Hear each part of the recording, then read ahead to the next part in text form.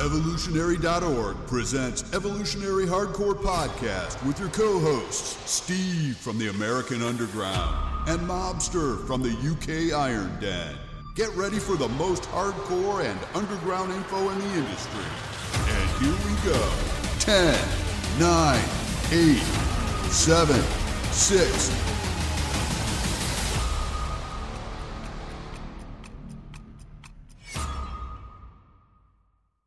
Evolutionary.org podcast coming your way. Episode 185, Frank McGrath. Steve Schmee here and the Mobster joining me for another hardcore episode. What's up, buddy? How you doing? This is a man with monster forearms and very, very famous from a series of adverts that we're going to talk about in a little while. Kind of funky, and then we're gonna bring up some dark stuff as well. Let's get into it, man. So Frank McGrath, Canadian professional bodybuilder. Those of you from north of the border definitely know who this guy is. Became popular in the early 2000s, known for his sheer size, incredible vascularity. He's had to overcome injuries, car crashes, making his way back. His stats at his peak: 5'11", 255 pounds in season, and 300 pounds in the off season. And his waist a trim 28 inches. So we're going to talk about all the good stuff in this article, as we always do. We're going to talk about his life. We're going to talk about his childhood. We're going to talk about how successful he's been in bodybuilding. We're going to talk about his steroid cycle, of course. And then we're going to talk about some new information recently that we learned about his kidney issues. Yeah. So first, let's talk about his early years. Born in 1978 in Newfoundland, Canada, close to where you're at, Mobster, across the pond. Yeah. Where your ancestors traveled across the ocean and landed there. And that's a really cool part of Canada if you're into a nice quiet living, near the ocean, and if you're into the forest and stuff like that. So gorgeous scenery, man. Yeah, it's I like that. I like that kind of living. It's kind of like Maine in the United States. He grew up very skinny guy. A lot of these bodybuilders, it's interesting to learn about them when they were younger. A lot of them were ectomorphs when they were younger, very skinny and not good at sports. But here's the thing with him: he idolized superhero movies and Arnold Schwarzenegger. So growing up as a really young guy in the 80s and seeing Arnold movies, that kind of piqued his interest a little bit. And then he hit the weight room hard, started to get results quicker than his peers. So how many times have we seen this, Mobster? Skinny ass guys. I'll bring you in. Yeah. Skinny ass guys. I was the same way. They start lifting weights and boom, they start getting results quickly within a month. And then they're on their way from there. Two things right here. The ectomorphic thing, I think, is probably true of the frame size rather than the overall ectomorphic type genetics. So what you get, Flex Wheeler is a great example of this. They're not ectomorphic when it comes to genetic muscle response. What they are ectomorphic is the frame size, the size of your elbow joint, your wrist joint, your knee joint, your ankle joint, guys, essentially. So for Flex Wheeler being the example I mentioned, you add any muscle to that small frame, and it balloons, and it doesn't necessarily have to be a 23 or 24 inch arm to look massive because of the small joints. So that's pretty cool. Steve's kind of jumped where to saying going to the hitting the weight room and getting this response. What I did find interesting in doing the show research was how he started training around the house. So for example, Steve, they had no gym equipment, no weights, no bench, no nothing at the house. And he started to get into, as you said, from the superhero stuff, being inspired to work out. And he talks about hanging off the door frame with his fingertips. I think I did crazy stuff like that, doing press-ups around the house, picking up things in the garden, picking up rocks in the garden, moving tree trunks around in the garden. I think one of the things he says, they were trying to pick up the back of their dad's pickup truck. So it was this idea that they may do. I don't know about you. That was kind of my thing. I think I remember one... I was doing something ridiculous. I get my brothers to count how many crunches I could do. And one night, because it was pretty much all I was doing, I worked up to 267 crunches in a row. I was doing no other kind of training. So I had a 4-pack then and the ectomorphic frame, the skinny, lean, very lean in those days. And then another thing, I think for some bizarre reason, we had a 3-headed shoehorn of the kind of thing that a cobbler would use when they're repairing shoes or whatever. And it weighed about 8 pounds, 7 pounds or something. So I would take to curling that and doing these crunches. And then, as he said, doing a fingertip, there was not even one of those doorway chinning bars, just hanging off the frame. And that was literally all I was doing in the house. If I got to school, I think I was just about leaving school around the time I got into training. So I had a few months at school and then just doing stuff around the house. And Frank's story prior to hitting the gym was exactly the same. What was available is what we used. Was there a rubber band? Did we have chest expanders? Could we persuade our parents to get some weights for us? What about you, Steve? What was your start? Was it at the high school gym, or did you start with doing stuff around the house before you got into weights? So similar story. I had weights in my garage covered with spider webs. I went to grab the weight and I got bit by a spider. That was my first experience. So then I started using them.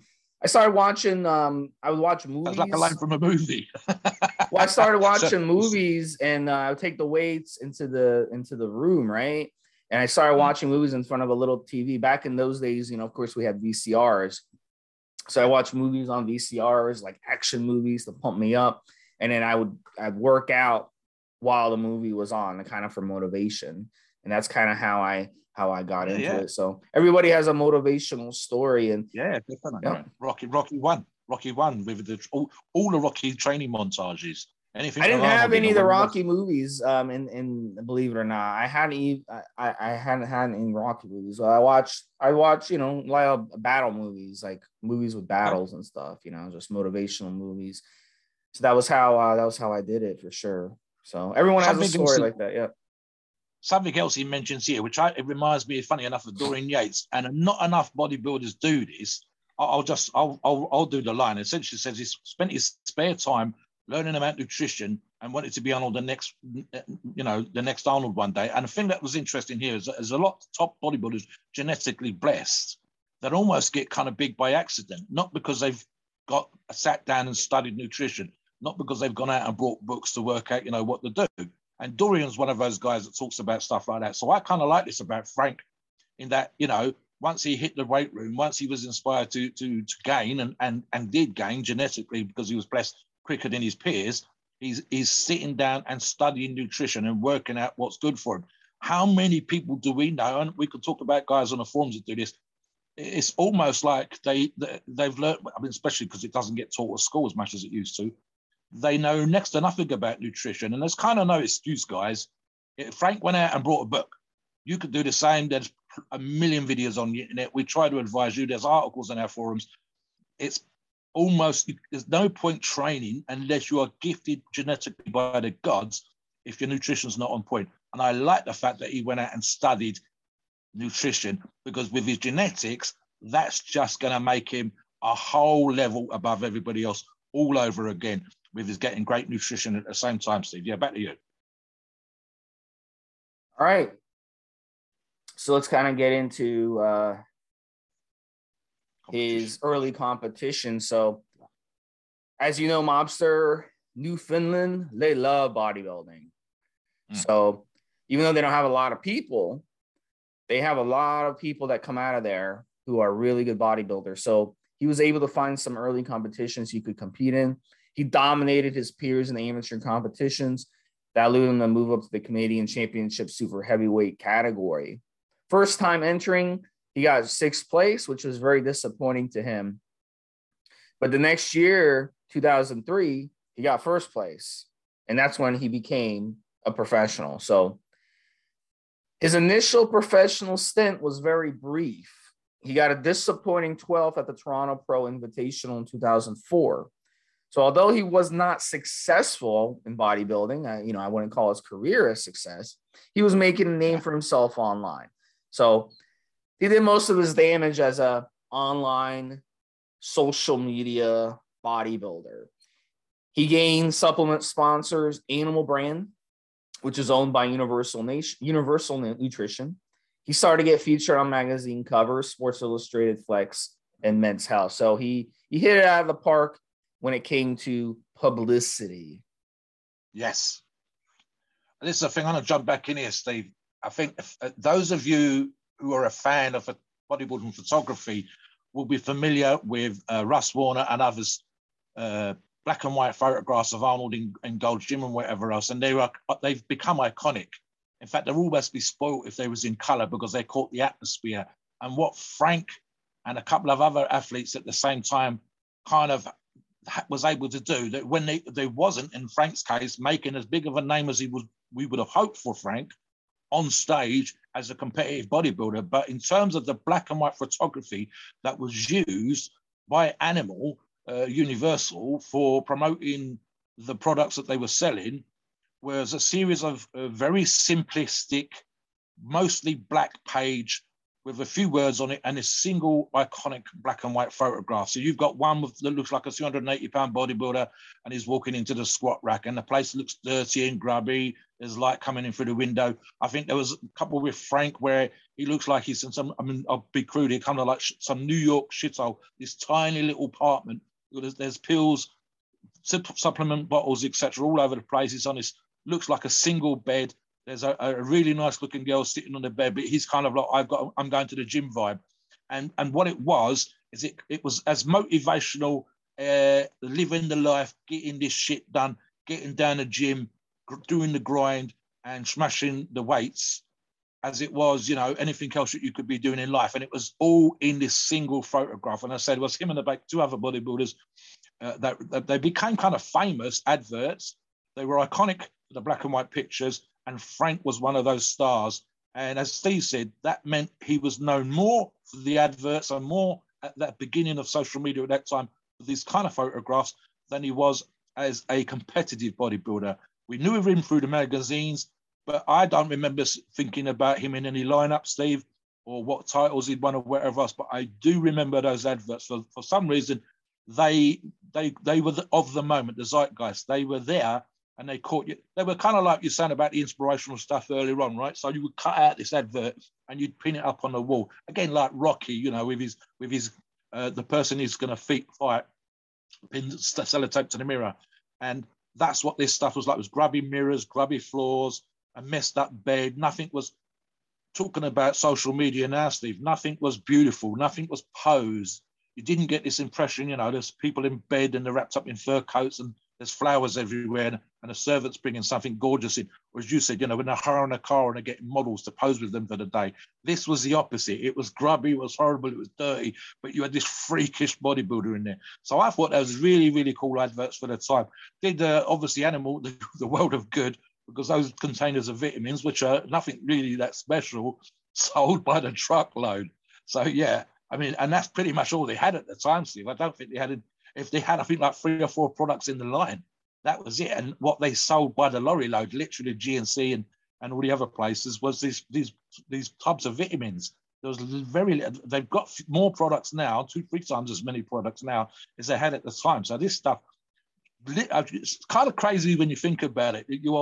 These adverts and all you're selling is vitamins. You're not selling steroids or SARMs or pro hormones or anything, not protein powder, no pre-workouts. It's just a tub of vitamins, and yet they sold by the truckload because of his adverts. Yeah, back to you.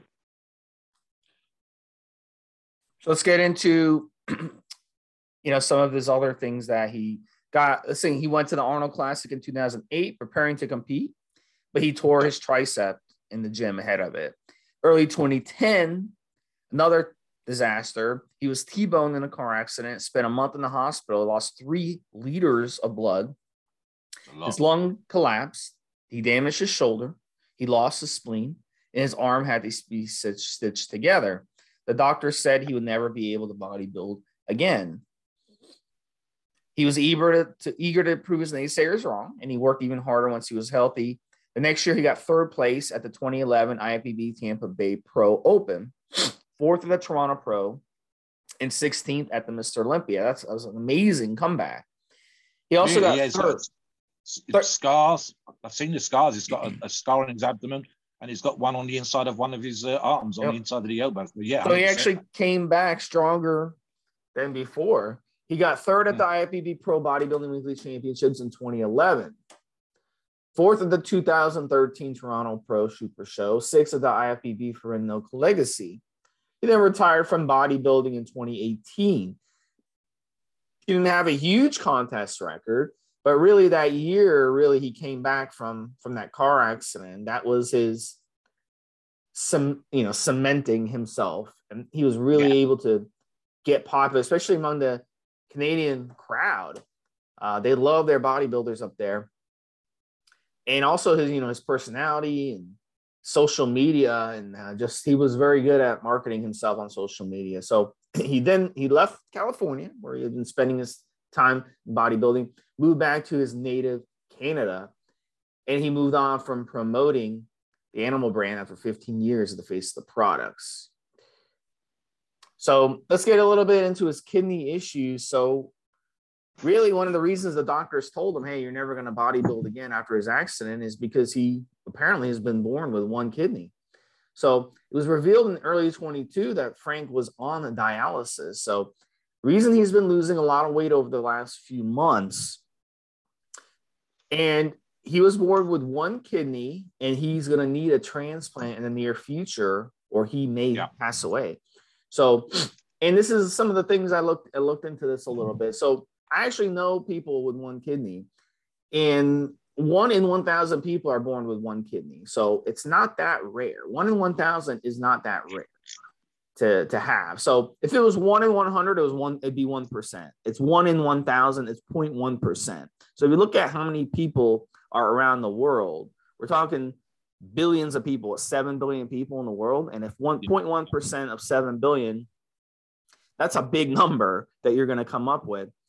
And then if you take people in Canada, let's say Canada has about 40 million people, Mobster, you take 0.1% of 40 million. What do you get?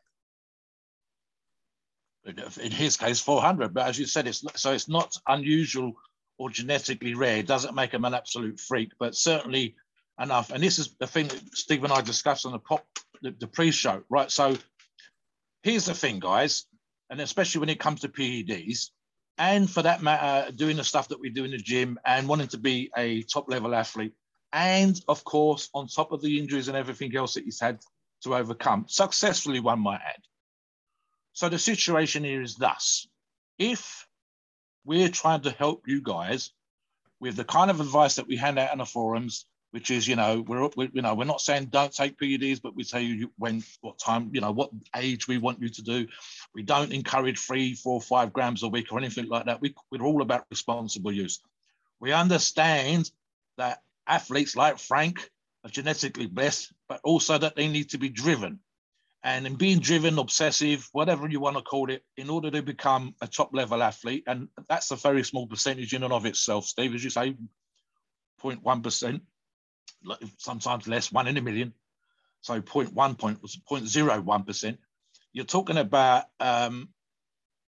people that are going to push the envelope.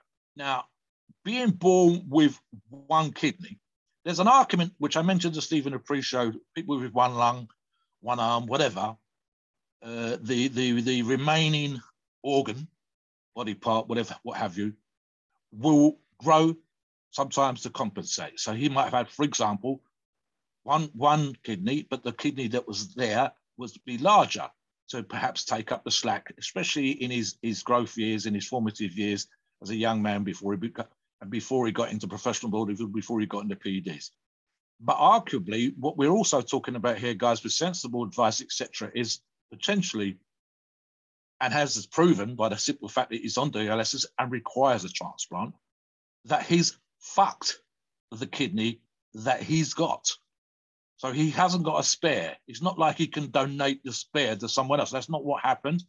He requires a donation. And he requires a donation because this is what we're saying, in our opinion, the one kidney he's got has ultimately become damaged. Has it become damaged? This is a question. And I would like to know, if Frank ever wants to respond, that would be great. Has it become damaged?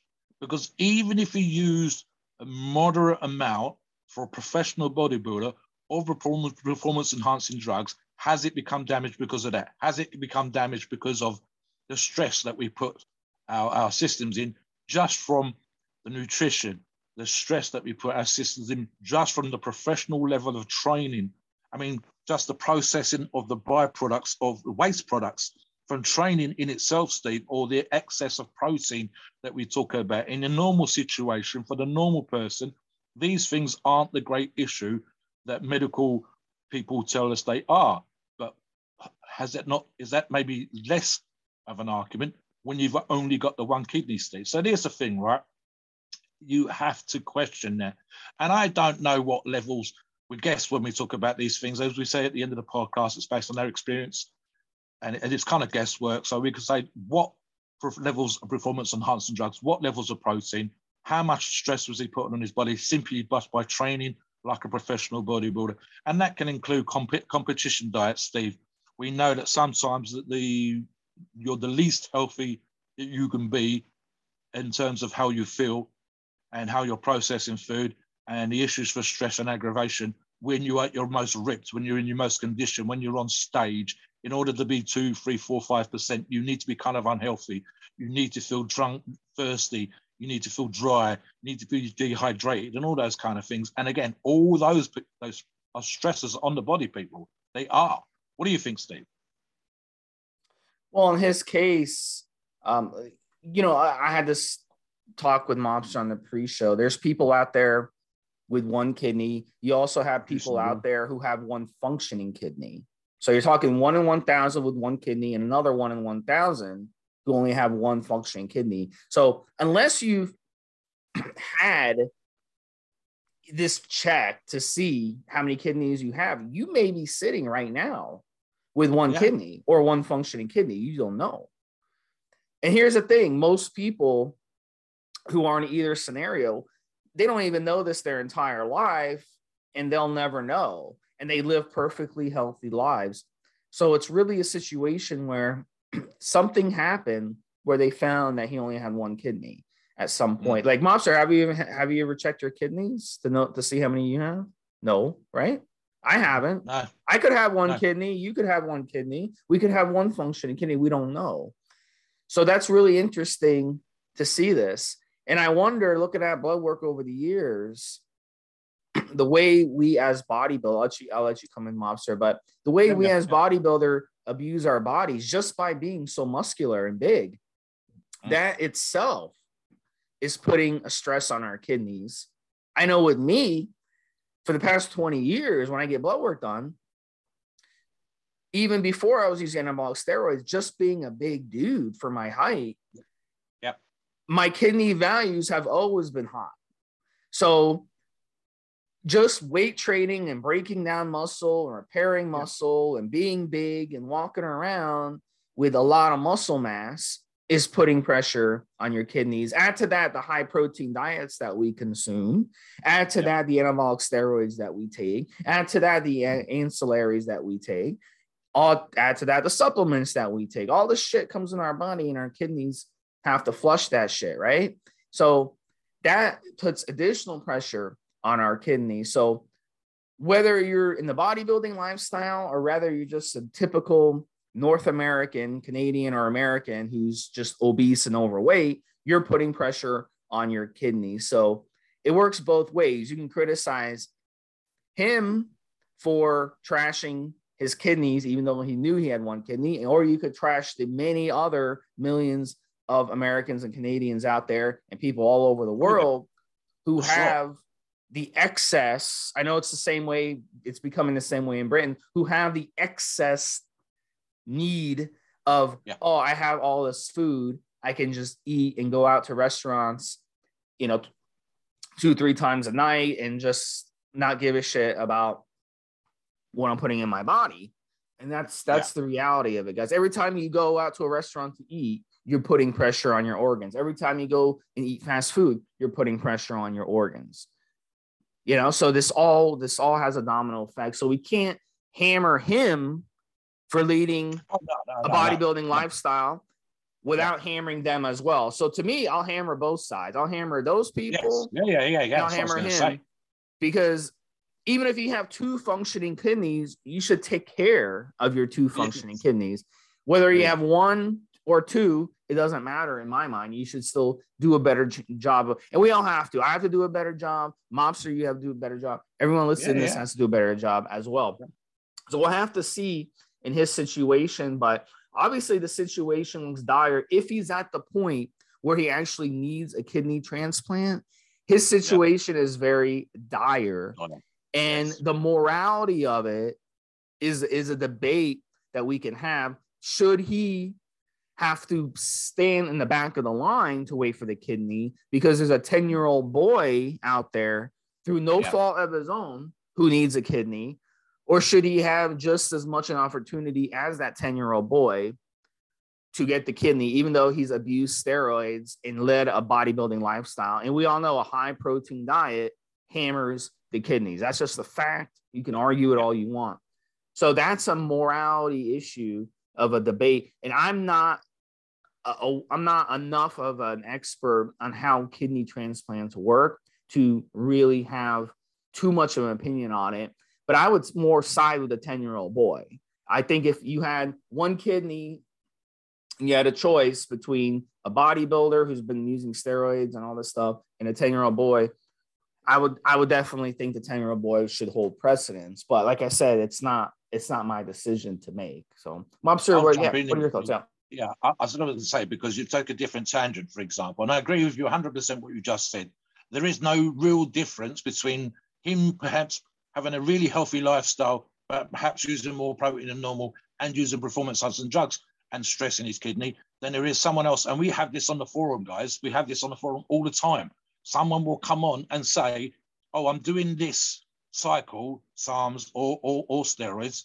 How often a week can I drink? And you go, okay, listen, right? If you're having one shot or one beer, maybe you have 2 beers, 3 beers a week, fine. But what you know that these guys are doing is they're looking for an excuse. So you go, really, what we're looking at is guys that want to smoke, guys that want to party, guys that want to have a beer every fucking night, guys that only want to get drunk at weekends, and they're taking kidney and organ stressing performance enhancing drugs. And obviously, guys, it 100%, you know what the fucking answer is going to be.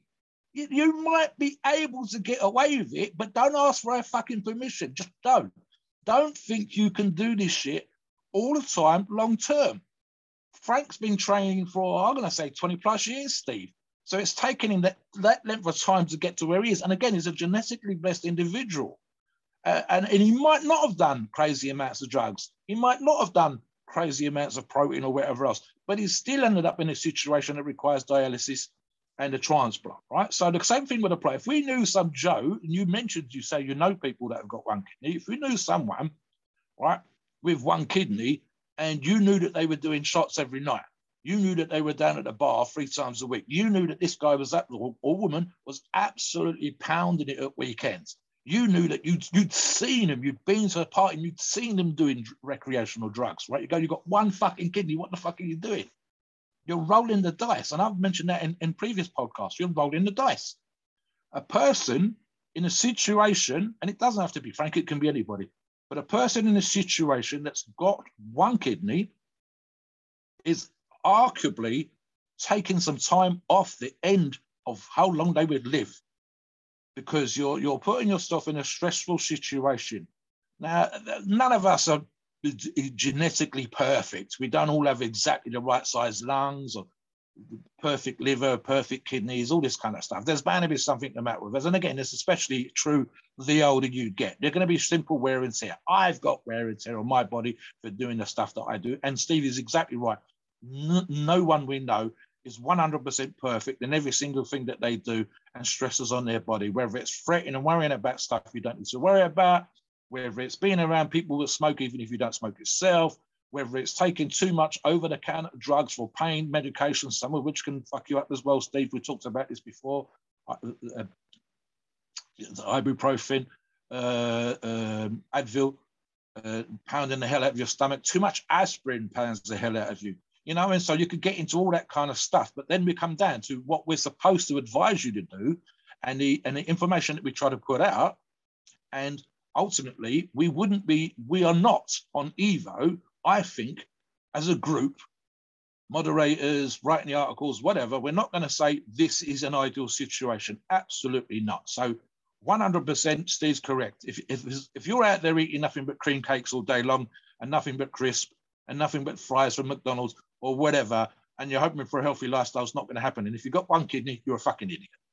Equally, if you are an athlete, a genetically blessed athlete like Frank, the argument could be made that you perhaps have rolled the dice and pushed your luck. And it has to be made because he is in that situation where he does require dialysis and he will require a kidney transplant.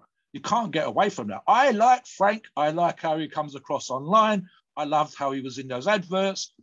His forearms are something else. You know, I'm admiring him for his forearms. I admire him for his freaky physique. I love how he says he's actually kind of a nice guy, even though a lot of the photographs have him with this kind of stony, straight face. When you see him online, he's actually goofing around. He's only got the straight face for the camera.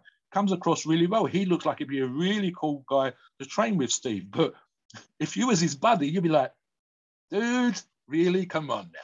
So that's what you do. And especially as a friend, you'd be doing it. Not to be an arsehole, especially as a friend, you'd be like, so remind me, Frank, how much would you do it? Should you have been doing that? And that's the question. It's going to come up and we've got to address it. And so we've addressed it. Let's move on, Steve. Let's talk about his nutrition and his training. Yep. We first got to talk about his social media a little bit too. He's got 600,000 followers and growing. And he's currently promoting HD Muscle, Wrath, and Iron Bull Strength. Yeah. So he's done a lot of YouTube videos as well. He's collaborated with other YouTubers. Tristan Lee is a big YouTuber in Canada, one of your guys, Mobster, over there in the British Empire. I don't know if you know the guy. I've seen the video. It's a good video. Yep. And so he does a lot of videos. He's all over, obviously. He's very, like I said, very good marketing.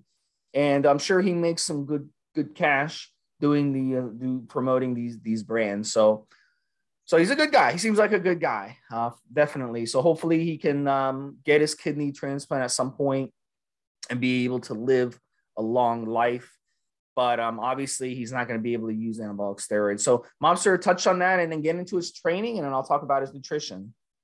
Right, so I've watched the video in question, and it's kind of cool. You've got this little Chinese American guy. He's kind of tiny, really, but he's very, very lean, and it comes across really well in his videos. And he does this collaboration video with Frank, and they train biceps, triceps, and at the end, they even do a little bit of forearms. And Frank said, which is kind of a line that amused me, he said he must have been what we call a hyper responder. So as Steve said, he was making gains ahead of his school chums. He was adding muscle real quick. And one of the things he said he used to do is he would deliberately train his forearms before going to school, Steve. He was doing the freak factor. I remember when I first started training in a place that had weights, like a proper gym. I say proper gym, kind of proper gym, not at school, but in the local sports center, wherever.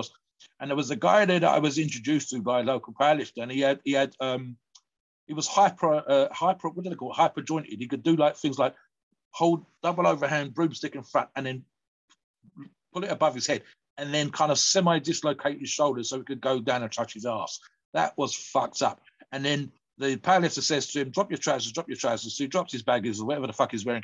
And he had these balloon fires and they're all covered with veins.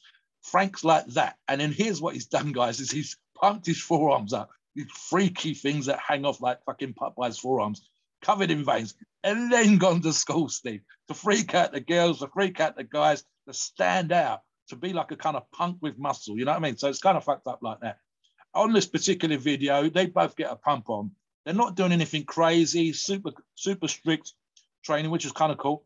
So they're showing you how to do stuff properly. One of the things that they did, which I liked, and it stuck in my mind, was they're using a preacher curl, bicep curl machine. And then because there's different handles on it, they realized that if they kind of turned around and got on the other side, the resistance would be on your triceps. So they could tuck their heads right low down, get it onto the pads, and then do a overhead tricep extension using this machine. So they were showing, not necessarily the gym owners would recommend this kind of behavior, but at the same time, they knew exactly what they was doing. And they both got a nice pump on. And there's a great little bit of the video, the one that you referred to, where they're kind of pulling at the really thin skin on their forearms and on their biceps.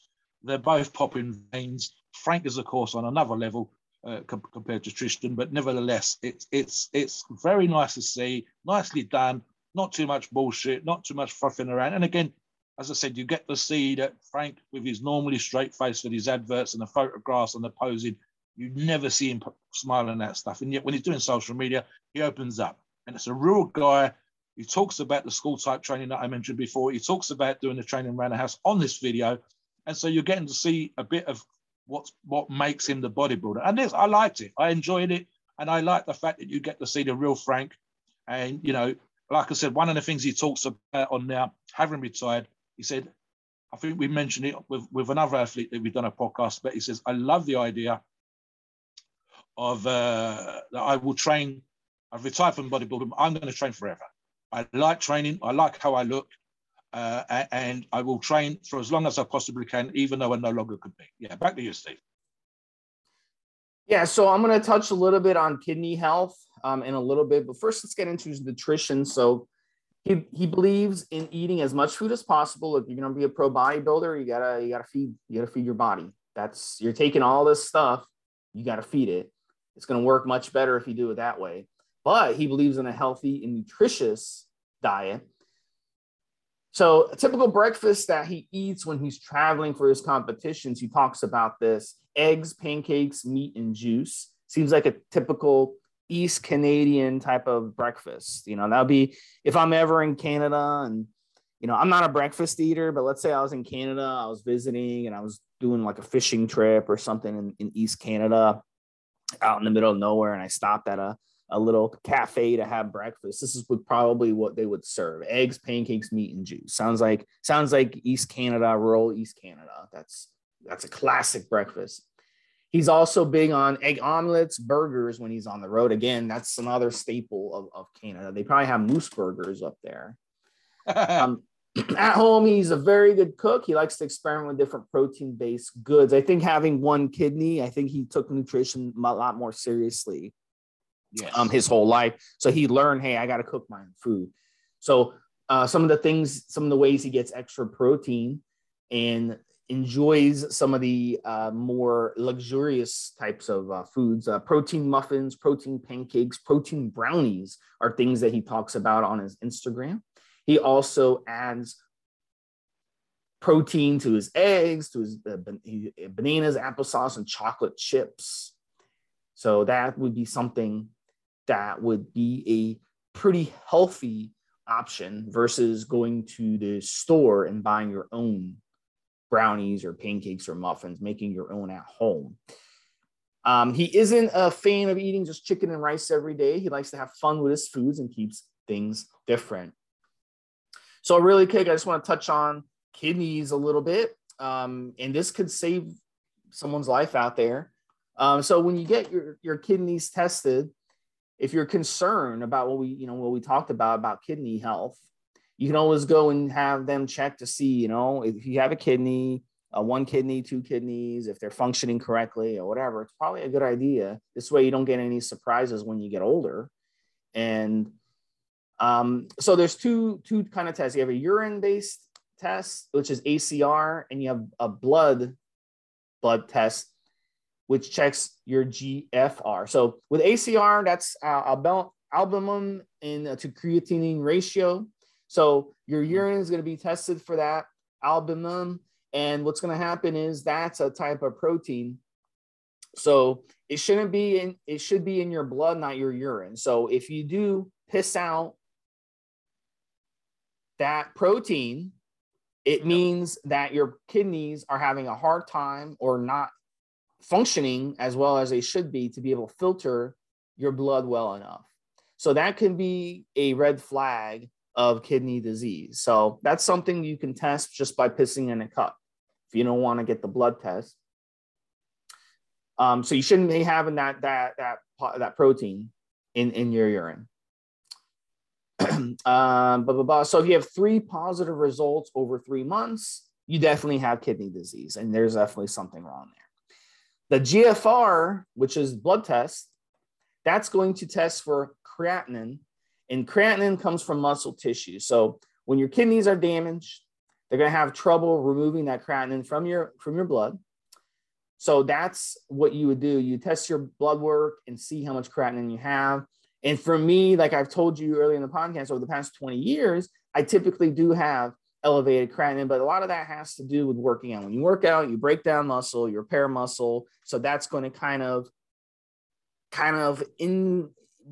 be into this number. Also being big, being muscular is going to be into this number. So if you take a couple weeks off from the gym and go get tested, that will at least eliminate that false positive from working out. So it would probably be a good idea not to work out for like a week and then do a good, clean 24-hour fast, but hydrate going into your blood work just to see if this number is elevated. Because if it's still elevated, then that could be an issue for sure. So you definitely want to work with your doctor on this if you're concerned about your kidneys. Mobster, you have something to jump in on this one? Yeah, I was gonna say the same, Stephen. I actually have been given this advice back in the day. If you use creatine in any form, the byproduct, the waste product of the unused portion of your creatine becomes creatinine or creatinine, depends how you pronounce it. And this can give us, Steve said quite correctly, a false positive. The same thing will apply to a high protein diet. Again, for example, let's say that you go to the doctors in the morning, guys, but you had a really big sort of bacon, ham, whatever the hell, high protein breakfast. But by the time that's digested, it's going to appear in your urine, it's going to appear in your blood. So you have to be thinking about that. Go, if you fast, even for 24 hours in the case of the diet, and specifically when it comes to supplementing creatine, the idea is, I believe, around 4 to 5 days, Steve. So certainly the numbers that you suggested would work. I would suggest a little bit less, but they will give you false positives. Now, a single false positive, say, for example, in the case of creatinine, wouldn't be that much of an issue because obviously all the other numbers would be in range. And that's how this shit works. By the way, guys, make sure you check out Steve's articles on blood tests and the threads that he's done on blood tests to get more information than we can do and address in this podcast. But I'll go back to that again. A single false positive for one measure isn't an issue.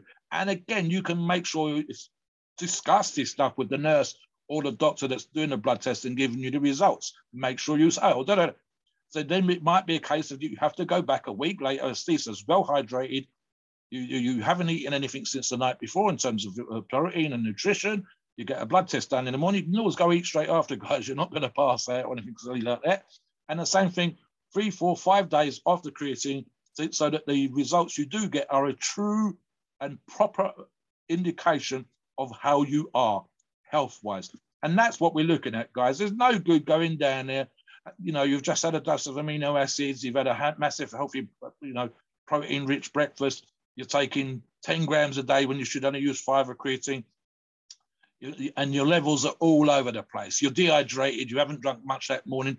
The numbers are going to be skewed. And we want you to have a proper test with proper results that give a true indication of exactly how healthy you are. Now, if your numbers are shit, then you might need to address your diet. You might need to address your lifestyle. You might need to see if you've got any medical issues. But if they're skewed because of the things that we've talked about, well, then you've created a situation where you're not going to get a true picture of your values. Like I said, check out Steve's articles on this. They will specifically talk about blood tests, what to look for, how to analyze the results, and so on and so forth. Back to you, Steve.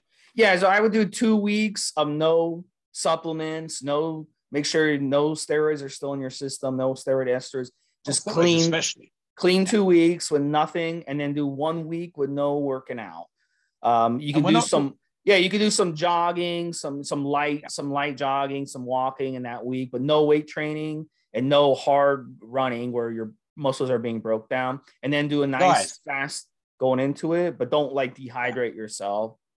But here's the thing with it though. If you are eating protein, tons of protein every single day, day in and day out, it's not a false positive to, it's that's your lifestyle. So, I mean, I would be concerned. I'd be like, wow, if you're straining your kidneys day in and day out like that, that's not good. So I would be concerned for the damage you're doing to your kidneys. So it's important to do some fasting, to do like a nice 5-10 day fast, or do like a vegetarian fast where you're just consuming fruits and vegetables for a week or two every now and then. If you follow this insane bodybuilding diet of tons of protein day in and day out, because that's going to strain your kidneys. And if you were to stop, consuming meats and then go get your blood work and your blood work is fine, then go back to eating tons of meat every day and then straining your kidneys again, is that really proving that, you know, you're not doing damage? No, you're still straining your kidneys, and that will eventually catch up to you. So, you know, food for thought on that. Like, let's say you get blood work and your kidneys aren't bad, and then you do 2 weeks of just fruits and vegetables, and don't hammer your body for like a week, and then go get blood work and everything comes out clean. Maybe that should tell you, maybe I should do this more often. So maybe 3 times a year, do like a 2 week, you know, just fruits and vegetables for 2 weeks, or do a fast 5-10 day fast a couple times a year. That's what I do. And then that would kind of help balance things out if you follow that crazy bodybuilding lifestyle.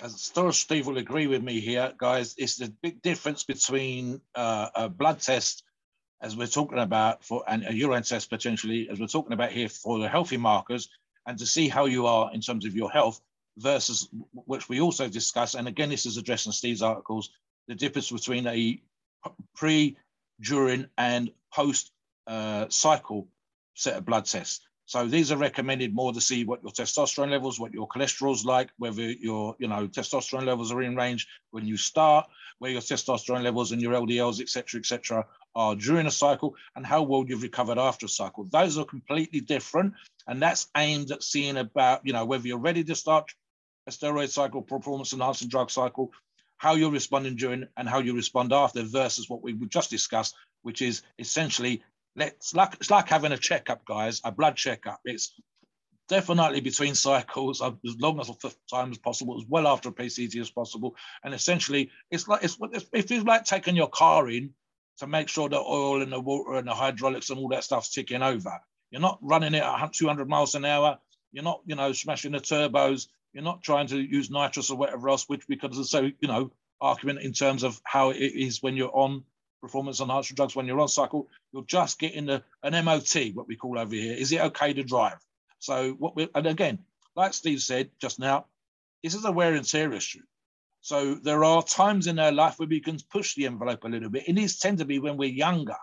But when we're older, we can't carry on doing crazy stuff. And a great example of that, as I'm sure Steve will agree, is quite simple. When we were younger, we could go out and drink all night, and we could go to work the next day, and we might have a little bit of a hangover, but we could function, and we could get our shit done, and we could put a good solid day's work in. I'm of that age now, Steve, where just by being an old ass idiot, if I went out yesterday and smashed 10 pints of beer, like I might have been able to do once or twice when I was younger, then we'd be no damn way we'd be doing this podcast, never mind any kind of day's work or whatever else. It would just ruin me for days, and it would take me so long to rehydrate, so long to get rid of the hangover. So what we're talking about here, guys, and that's just age. That's just straightforward wear and tear. And that's not just because I lift or whatever else. That's probably true of every person my age. So the argument becomes the same. I mean, it comes down to, we don't want to keep stressing the organs. And arguably, and I've talked about the aging process before, Steve, whether it's what you are on a calendar versus how your body measures. And they've done tests for this kind of thing, guys, where they said, oh, because of the wear and tear, the body's 87, but he's actually on a calendar, he's only 60. Well, that means that they've pushed their bodies so hard that they've aged the body beyond what it should have been and beyond what it actually is. And that can come down to, you know, for example, lung function, liver function, kidney function, your blood test results, you know, have you worn away your joints, and all this kind of stuff. It's the reason why boxers can't get smashed in the face constantly. It's the reason why, if you've had concussion playing pro ball or again boxing, you know, you're only allowed to concussion a certain amount of times, and anything above that is just risking stupidity, your brain damage, that kind of thing. So the same thing here applies. We can only get away with abusing our bodies for so long, and the body will only recover for so long. And then at some point it goes, no mass. And that's what's kind of happened here with Frank. Not necessarily if he's abused it, although we're guessing that he might have done, but literally that he's still only a young guy here, Steve. I mean, he's going to be 40-something years of age at the most. And in the year to date, when we've had something like 39, I believe it might be slightly higher, named, in other words, known within the industry, but not people that we don't know, not buddies of buddies of buddies, three quarters of the way across the planet, but named professional or top amateur bodybuilders for various reasons that have passed away. Let's not add Frank to that list. Let's not have him, not do something and ruin what little health or whatever he's got. Like I said, he comes across really well. He comes across quite healthily, so he's not someone who's struggling with the dialysis, Steve. He's certainly still able to train. He's not someone with jaundice or looks like he's lost, 100 pounds or something like that. He's certainly downsized for sure, but he still has a freakiness. He still seems to have a vigor and an energy for life. And so I don't get the impression that he's someone that's terribly struggling with the dialysis, etc., etc. Other people, I've seen people having kidney dialysis when I've had the pleasure of being in hospital or visiting hospital to see other people. And you see the dialysis patients, and some of them, they just look like death warmed up, Steve. The kind of yellow looking skin, and it's 4 hours on the machine, and that's kind of like the core part of their day, and it's 3 times a week and all that kind of stuff. It's not an easy thing to do.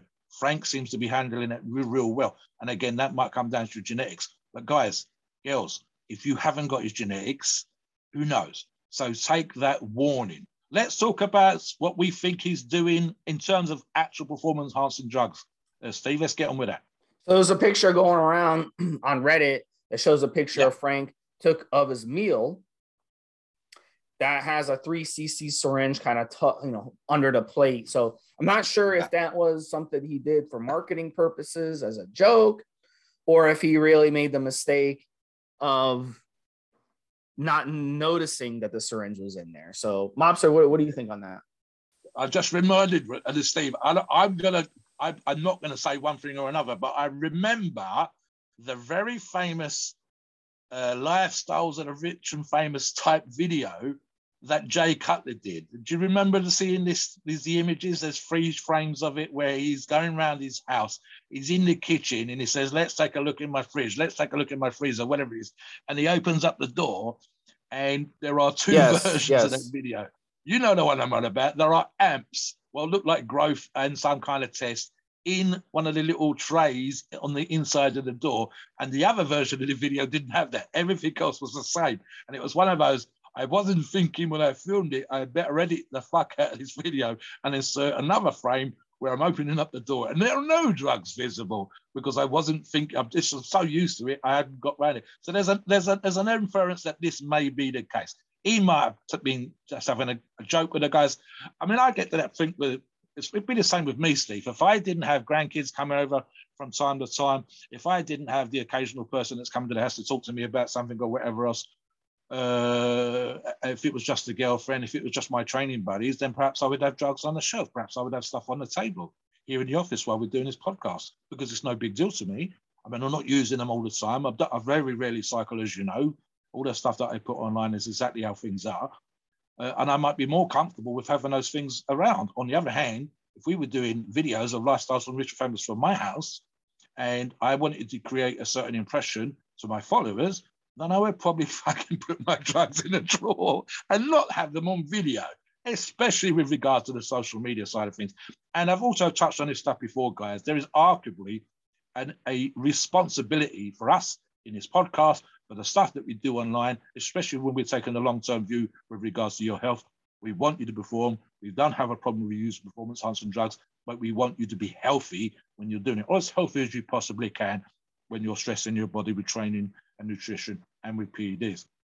There comes a responsibility, and it's a long-term view, which I've discussed before. It's thus that if I become, for example, a very famous world-class wrestler / movie star, if I become a action hero star in the movies, if I'm in politics as a former bodybuilder, then it's my responsibility to talk to my audience. And my audience is potentially all of the American, all of the Canadian, or in my case, all of the British people. And that includes kids and teenagers and people who shouldn't be using performance-enhancing drugs. So I have to generalize, and I have to say that my advice would then be, don't use drugs. However, if I'm addressing a smaller percentage of population that trains, that aspires to compete and is competing, that potentially could win championships, win titles, win medals in sport, weightlifting, bodybuilding, strongman, and whatever else, then I'm going to say use them responsibly. And that applies to Frank as well. So it probably wasn't a good idea arguably to have left this damn syringe out on the plate. Because trust me, guys, people analyze the fuck out of videos, the fuck out of pictures on Instagram, on social media, on YouTube. And if it's there, someone will freeze frame it, someone will screenshot it, and it will end up on Reddit, it'll end up on Facebook, it'll end up on Generation Iron video, it'll end up somewhere, and you don't want to put yourself in that situation. So if you do nothing else, look around the damn room before you shoot a video. It's that kind of thing, Steve. I've been around guys where it was almost too casual, and I've actually had to, being in charge, that kind of personality type that I have, I've actually had to pull them back and say, listen, don't get slack with that kind of stuff. We're not going to be jabbing ourselves out in the yard at the gym as people walk past. I'm not having people walking up to us doing that kind of thing. And I don't want them to have that impression of us, because it takes away from the work that you do in the gym and the training and nutrition and everything else. So there's that responsibility again. Like I said, we're answering questions on the forum, guys. We're talking in a moment. But Steve and I have been around this stuff for decades, between us, decades. And so we take the long-term view, and we want you to come back and be healthy 5-10 years. We want you as a forum member. We want to be able to help you for decades. We want to think about your situation now and think about where you'll be in 10 or 15, 20 years' time. So that's the kind of attitude we have. So yeah, that probably not a good idea, even if he was joking, to have a 3cc syringe under his plate for the Reddit users to get a good look at, Steve.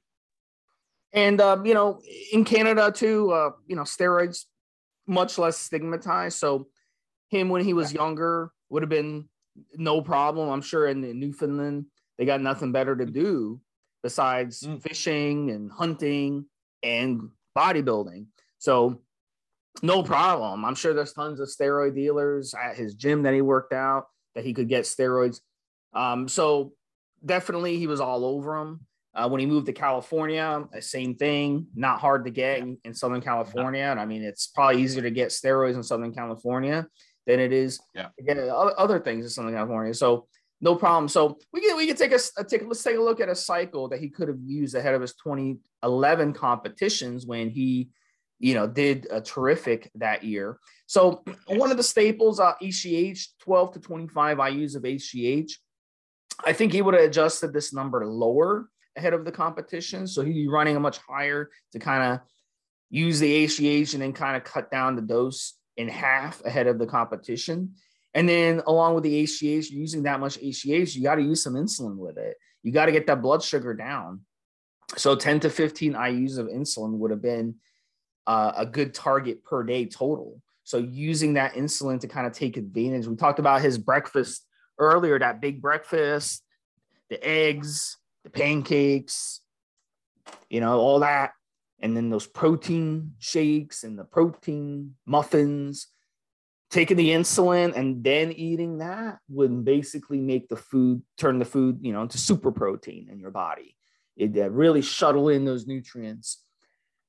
1,200 milligrams of testosterone a week and then reducing it to 500 milligrams ahead of the competition. I think that's a strategy, guys, especially around that time, we're doing just to kind of get a lower amount of testosterone in your body, less aromatization, less bloating, less estrogen conversion ahead of the competition. You want to lean out. And then, of course, Trenbolone, 1,000 milligrams a week. Trenbolone, absolute killer on your kidneys, absolute killer. But this is what you got to do to compete against your peers. And for him to get, third or fourth place at the Toronto Pro, he got third place at the Tampa Bay Pro, and then fourth at the Toronto Pro, and then 16th at Mr. Olympia. Everybody ahead of you at Mr. Olympia is taking Trenbolone. Everybody. And they're probably taking at least 1,000 milligrams of Trenbolone. So 1,000 milligrams that's standard. So that's something he would have had to do. Knowing he's doing this with just one kidney, knowing he had one kidney, that's a sacrifice that he's making. You can make the argument whether that's dumb, whether it's stupid, or whether it's just, hey, this is what I want to do. I've got all these followers on social media. I got to impress them or they're going to be disappointed in me, right? Maybe it's that peer pressure effect. I got to do it. And did he know that he was hurting his kidneys in the process? Maybe he didn't. Maybe he didn't want to know. Maybe he wanted to stay ignorant. I don't know. But this, I'm just telling, we're just telling you, this is what these guys are using at this level. So in all, and Mobster's going to finish out the cycle. In all, he's taken 3 grams of injectables, and then he's taking orals on top of it, along with HGH, insulin, and some other things. But Mobster, what else do you think he was running? Masteron, I would think would have been something for sure ahead of the competition. You agree? Yeah, I think so. And I'll tell you what occurs to me here. In fact, his cycle, almost, guys, moderate compared to some of the cycles we've seen. I mean, Steve just mentioned something about not wanting to know if he was having an effect. And of course, that echoes something we did in our recent emergency podcast, Steve, when you said Boston Lloyd wasn't getting tested because he didn't want to know if he was having damage. This is when he was doing his 3 and 5 grams a week. So there's an element of it. In fact, and as I say here, looking at the overall numbers here, he's actually slightly less, moderately, almost moderate by comparison to some of the cycles, especially the death cycles we talked about. And something else which occurs to me, Steve, and again, it might come down to his knowledge. And again, genetically, he's got the advantages that he might be able to deal with him slightly better, although arguably needing dialysis and a replacement suggests otherwise. And that is that he might have, and arguably, if I was advising him and I said, this is what you need to do, let's do it for the shortest periods of time. So, for example, 8 weeks instead of 16 weeks on the cycle. And so you say Masteron propionate, 1,000 milligrams, increasing to 1,500 milligrams ahead of a competition, because we know, guys, it's a hardener. And again, he's genetically best, his diet will be on point, he's had nutrition kind of on point since school. So there's that. Winstrol, 150 milligrams a day, same thing again, to dry him out, to get out. I seem to remember, Steve, and I'm not sure if it was his quads, but there's a video that was doing the rounds a few years ago, and it's a guy in a hotel room, and he's got his leg outstretched on the bed, and that's all you can see. You can see from about the mid-thigh, past the knee, down to the ankle on the foot, and they're moving this tissue paper thin skin on their quad. And my memory, and I might be wrong on this, guys, says it was Frank. This was super thin and super crazy lean. Probably you want to be on stage right then and there, especially if your quads are looking like that. So Anavar, we're talking about 150 milligrams a day here, just to keep the strength or enable him to train. One thing that I mean, there's 2 drugs here. Both of these would be incredibly risky, but I can see that at the time that we're talking about, especially 2011, the date that we're talking about specifically, saying this is when we thought he was at his peak, when he did his best in competition, he was on the world stage there. I can see that someone like Frank might have used these drugs, hopefully in very, very small amounts, but to say that they are both stressors, and especially when you've got one kidney, DNP, which especially at that time was starting to rear its ugly head, and to a lesser degree, because it's still used now, but again, dehydration to bodybuilder type levels, show competition type levels, using diuretics would be a risk factor in and of itself, Steve, never mind anything else. Something else as well, guys, and I actually made a note of this, in my pre-show notes, is regardless of his genetics, regardless of his PED cycle and everything else that we've talked about so far, I never saw Frank as a Mr. Olympia contender, not in a million years, Steve. He's one of those guys that we'd all have to look like, and his physique, especially those ungodly forearms, if those quads are the ones that I'm thinking of, which are his, the idea that you could look like that as a bodybuilder is a massive inspiration, and we would aspire to look like that. But when you saw Frank up against top 10 Mr. Olympia type physiques, you see that he doesn't have that look. He doesn't. I mean, I was watching one of Nick's Power Strength videos. I think it might have been Nick Trigili's Bodybuilding and Bullshit, and I think it was Nick's actually, and he talks about guys lying about their body weight and lying about their height. And what came across on one of those things he says, if I remind you of the weights that several Mr. Olympias competed at, and he specifically mentions Phil Heath, whose absolute best was probably 240 pounds versus Frank 255 and a 300 pounds off season. If you think about Arnold, probably at his best, Steve, let's say 74, 75, was only 225 pounds on stage, and especially 74 probably looked better than 75, leaner, and looked absolutely amazing, and especially stood out amongst his foes and his rivals.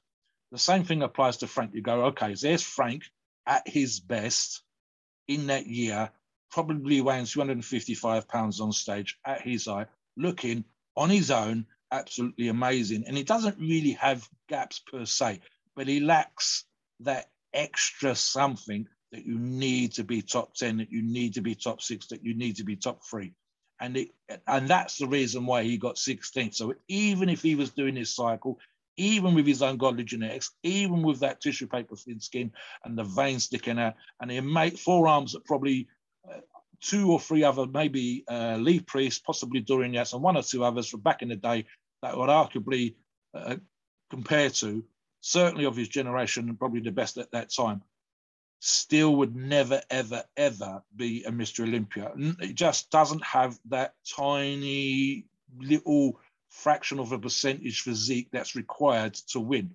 On his own, in a gym, he would be probably the best in the district all day long, Steve. He probably could get out of shape and still look amazing, and still does, as I've said. If he's dropped 20 pounds, if he's only using tiny amounts, if he's on TRT, he still looks damned amazing. He is still a genetic freak. He's still outstanding. But a Mr. Olympia contender? No. Not while I've got all in my ass. Never mind him. It just lacks that extra something. What do you think? At the end of the day, yeah, he's extremely, just to get 16th at Mr. Olympia, that means you're number 16 that year, top 16 in the world. So what he accomplished, to me, was amazing on just one kidney. I'd be curious to see the guys that's finished 15 ahead of him. Do they have 2 kidneys or 1 kidney? Because he may have, I think he may have been the most impressive 1 kidney bodybuilder of his era. I'd be curious to see how many, maybe of all time as well. But who knows? Maybe Arnold only has 1 kidney. Who the hell knows, right?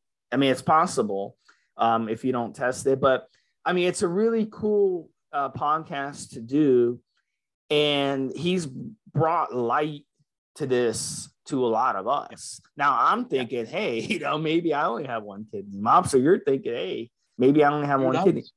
Who knows, right? So you just mentioned something there, Steve. I don't think he necessarily stands in front of you saying, I've only got 1 kidney or whatever else. But guys, he's not hiding it, because you can see the stent, the tube, going into his chest through the T-shirts he's wearing. So he's not taking his top off and flexing his muscles in the mirror, but equally he's wearing a tight T-shirt a lot of the time, or semi-tight T-shirt. So he's not hiding the fact that he's got this stent in his chest, the tube in his chest that connects to the machine when he's having dialysis. You can see it's there.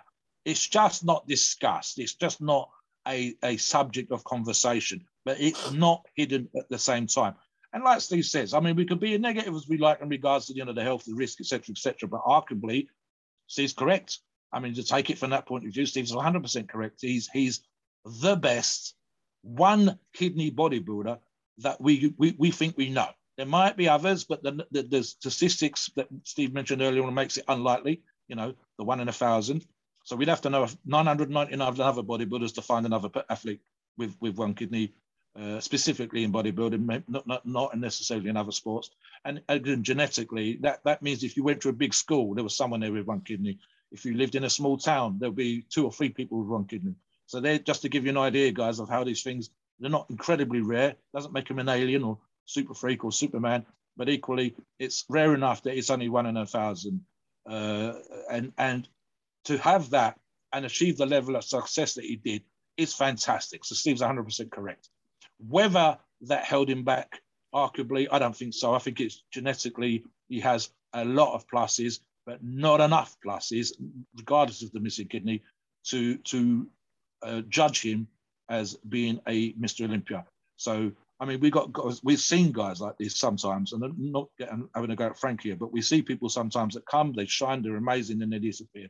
And Dennis McCarver is an incredibly bad example, because, of course, he's a person that they were talking about as being a potential Mr. Olympia, and then he we think, did so much fucked up, stupid stuff that he passed away. And then, whether he choked to death, whether he had a heart attack, or whether it was the amount of PEDs in the proposed death cycle that was touted at the time, none of those things were good. So he had a pre-existing medical condition. In fact, Steve said something earlier on. Arnold Schwarzenegger had a pre-existing medical condition. The argument was that his dad had the same issue with the heart that Arnold ended up with, that it was a pre-existing medical condition, genetically speaking, for other family members, and Arnold, at quite a high, something in his 60s, I believe, at the time, Steve, ended up having this surgery. And on the other hand, Arnold's done recent videos, and he still looks pretty damn good for a guy that's more or less 70 years of age. So, you know, then you go, right, well, then he was Mr. Olympia multiple times and Mr. Universe multiple times with a pre-existing genetic heart condition. So there is stuff out there, guys. And as Steve said earlier on, we don't know necessarily, unless we get these things diagnosed, unless we look at these things 100%, whether we have those risk factors ourselves. So Frank done incredibly well to get to where he has with that as an issue. Was probably certainly that year the only person on stage with one kidney. And as Steve says, that still makes him that year 16th best in the world. I mean, I think there's something like 1,000 pros, Steve, or 1,000 people that could arguably have a bodybuilding pro card, certainly in a year, because there are people across the world that are never going to compete at the Olympia that have a pro card. And I think you can probably find a list somewhere in the IFBB offices or the Pro League offices or whatever with 1,000 pros on it. And that particular year, he was 16th out of that 1,000 pros. And of course, that makes him 16th out of everybody on the planet in terms of being an amazing bodybuilder. So I'm not going to take that away from him. But for me, again, I can't see his physique at his best, no matter what, as being that of one that would have been in the top 3, top 2, or number 1 in terms of Mr. Olympia. But that's not to knock him, because that still puts him in a level of bodybuilder that I will never, ever, not when I was younger, not in between, and not now, I've got close to. No one we know, arguably, is of that kind of level, realistically. So, you know, I know professional bodies, but I know professional strength athletes, and Frank is at a level above and in a much, much smaller percentile when it comes to that kind of thing. Yeah, for I'll let you go with a final thought, Stephen, and I'll jump back in with my final thoughts and the usual disclaimer. Yeah, please. In my final thoughts are, guys, listen, this is a really good opportunity for you to take this podcast, get in touch with a good doctor, get your kidneys tested. And it might be a good idea also to check to see, hey, do you have one kidney? Do you have one functioning kidney? And this will kind of save you the trouble of later on in life getting the surprise of, hey, guess what? Now you have to go on dialysis. So, you know, probably a good idea to get that checked, especially if you have good insurance. All right, Mobster, take it away. Yeah, so I've had the same. I was going to give the same kind of advice, Steve. I don't know if you have this in the States, but we certainly had it over here. That when I think you have like a post-40, post-50 checkup. Essentially, I think I was 44, 45, something like that. And they had me come down and they did my bloods, they did my urine, they did my height, they did my weight, and so on and so forth. And it was essentially like a checkup. Now, sometimes in the States, especially with medical insurance, it's a prerequisite, but it's done in a certain particular way. It's worth, if you guys are going to spend money training, if you're going to spend money on supplements, and you're certainly going to spend money on performance enhancing drugs, then stick another couple of hundred away and have a full spectrum test. Get your heart, get an ECG, get your kidney, get your liver values, get your cholesterol levels, get everything checked, even if it's only once every few years. I think, as I said, I've had it post-40 and I had post-50. Here in the valleys, guys my age and older had a much higher, and again, I'm not from the valleys, but because they got the mining background, 50-plus-year-old men were falling down dead at a disproportionate number compared to the rest of the UK. And it was because these guys, my age, had been down in the mines, breathed in that coal dust. You've got the same things in the States, Steve. And so the health markers for men of my generation were disproportionately bad, because when they wasn't down the mines, when the mines closed, they were drinking, they weren't working, their food, their diet was poor, and so on and so forth. So the numbers were coming back, and they had, it actually got mentioned during the test when I went there. I asked what the test was about. She said, A, because it's 50, and B, because of what I've just said.